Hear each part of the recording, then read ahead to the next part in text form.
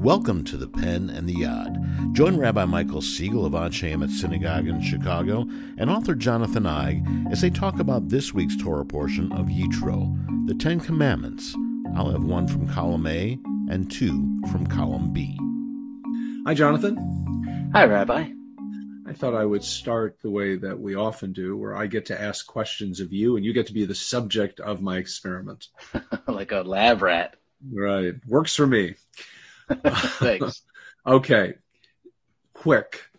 Name 3 of the 10 commandments. Oh, come on. Thou shalt not kill, honor thy mother and father, and have no God other than me. Okay. Those are the first 3 that came to mind. I hope I at least got them right. You did. You did. They are part of the 10 commandments. I think everybody who's listening to this, who went through this exercise, said, God, I'm so glad that wasn't me he was asking that question to. What was interesting to me, and I thought let me just tell you my prediction here. My prediction was that you would name the commandments from the last half, which are, don't murder, don't steal, don't commit adultery, don't covet. And I didn't think you would choose any from the first 5. I'm the Lord God, don't take my name in vain, don't make graven images. So I thought that was kind of an interesting thing because the question I wanted to ask was, why do we need the first 4 commandments, which are really God-focused? Why do we need those? Why can't we just get to the good stuff or the stuff that applies to us? Don't murder, don't steal. Why do we need those first 5? Yeah, that's a great question. In other words, maybe we could get away with 1 tablet.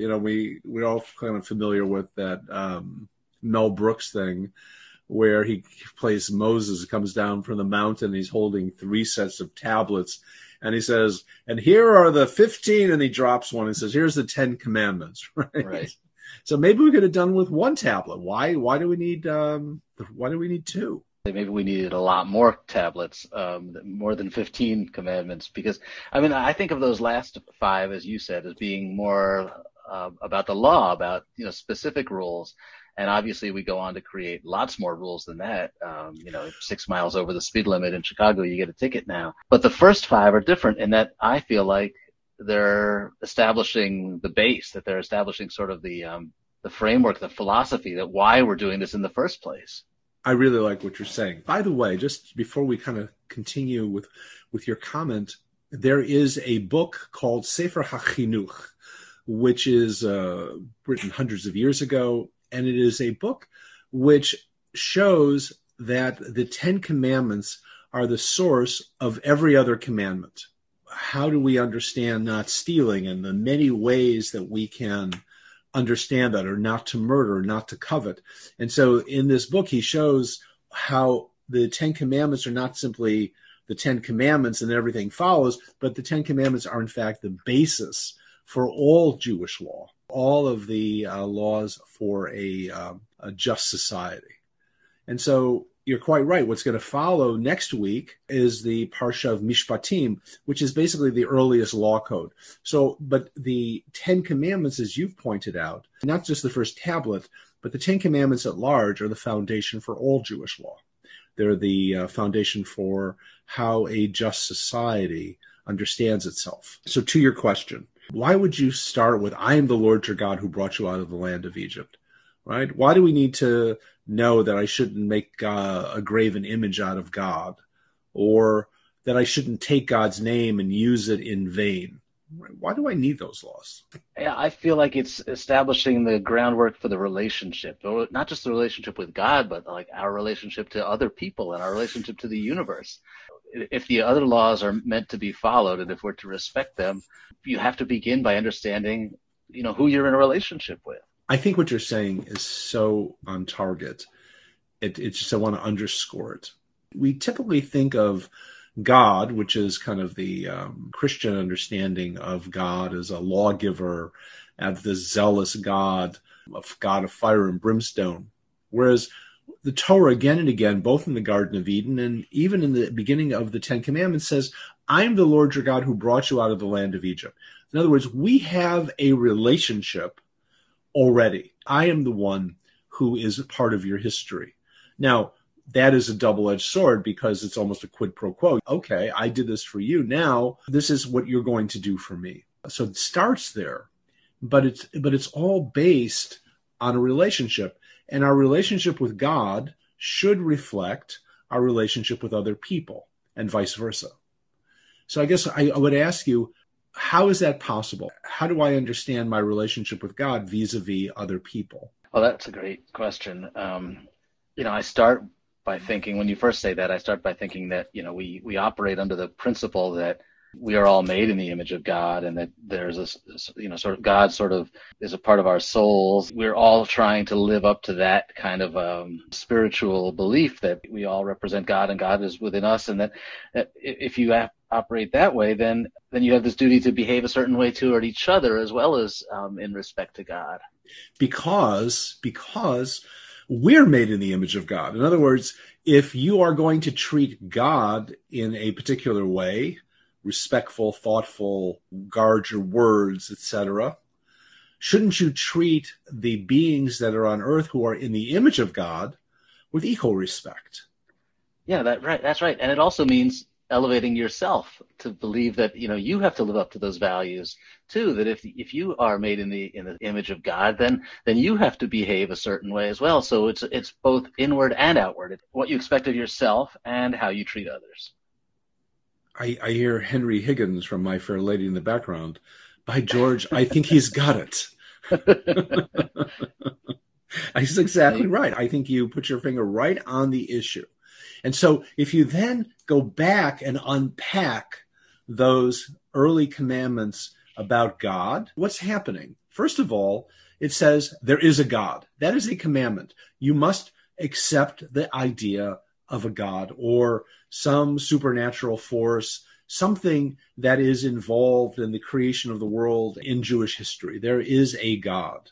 But beyond that, it also says you don't have any power here, right? You can't then make this God into an idol to use against somebody else, right? You don't have that kind of control. First of all, you can't conceive of God, much less create an image of God, right? God is beyond anything you can possibly understand. And you cannot use God's name in vain. You can't use it for your own purposes, right? To damn another person or to curse another person or to raise something. God's name is something that we guard. And so we do this in Jewish life. We don't pronounce the most holy name of God. We're guarding the name.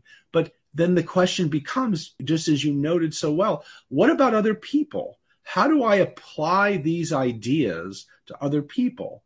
When I walk by someone on the street who may be asking for help, what am I looking at? Am I looking at an image of God, or am I looking at somebody I just don't want to look at? How do I understand that? Yeah, the interesting thing about this to me is that these rules feel like do's and don'ts. It feels like we're being given a set of instructions, and like I mentioned, the speeding tickets, don't do that, don't do that, don't do that. But what you're saying, I think, is that in some ways it's the opposite. It's about these rules give us the freedom to be the people we're supposed to be. Thinking about spirituality here, not enforcement of a bunch of strict codes. Do I live with that consciousness beyond, going to synagogue, or beyond that moment of meditation, or beyond when I have a moment of wonder and something indescribably beautiful? How do I relate God? How do I take that lesson and my relationship with God and apply it to other people, both in language and acts, in how I see people? That's why we have these two sets of tablets. One informs the other. And what's interesting is that the crossover commandment, the commandment that is going to bridge the first commandments about what we call Ben Adam L'Makom, between a person and God, and the second set of tablets, which are Ben Adam L'Chavero, between a person and their fellow, is the commandment to honor your mother and your father. That your parents, in a sense, are the transitional figures to God. And so we kind of refer to we say Avinu Malkeinu, our Father, our King. We refer to the Shekhinah as a feminine form, sometimes as a bride, right? So that we, in a sense, you see how God is connected in some sort of parental role. And if you can't honor your parents, then how could you expect to possibly honor God? And I suppose, as you said earlier, if your parents are not worthy of respect, if you don't act in ways that your children would respect you, right, the model that you set, then you are also part of this process in this transitional commandment that we are responsible as parents to reflect the best values, in a sense, to also reflect the image of God. Yeah, that's really powerful. And I think, you may have said it already, but I feel like the opposite or the inverse is also true, that, you begin by respecting God, by putting yourself in a relationship with God. And then you transition to how can I apply that to the world in which I'm living, on earth, and to my relationships and to my business transactions. That's in some ways the whole point of having this relationship and this, spiritual approach to, thinking about God. Right. So we begin with our parents, and then we apply that rule to other people as well. I was thinking as we were talking about this terrible, terrible murder of Tyree Nichols. And how is it that 5 policemen so mercilessly kill someone with batons and kicking and all the rest? The video is just almost too horrific to even watch. And I think this is the issue there is exactly what we're talking about. They could not have seen Tyree Nichols as a human being. They couldn't have seen him as a being created in the image of God. He was, he was a criminal. He was running away. He was disrespecting us. However you want to understand it, but he certainly wasn't a human being in their eyes.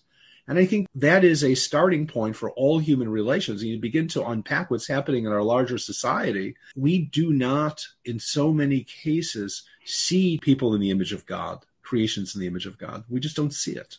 Yeah, and I think that's a really good way of thinking about what you said earlier about the first 5 commandments flowing into the second 5, because you can teach people the law.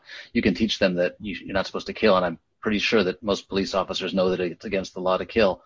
But if you don't teach them first that we have a shared humanity, that we are all brothers, that we are all made in the image of God, then the law may not be enough to stop you. I think that's exactly right.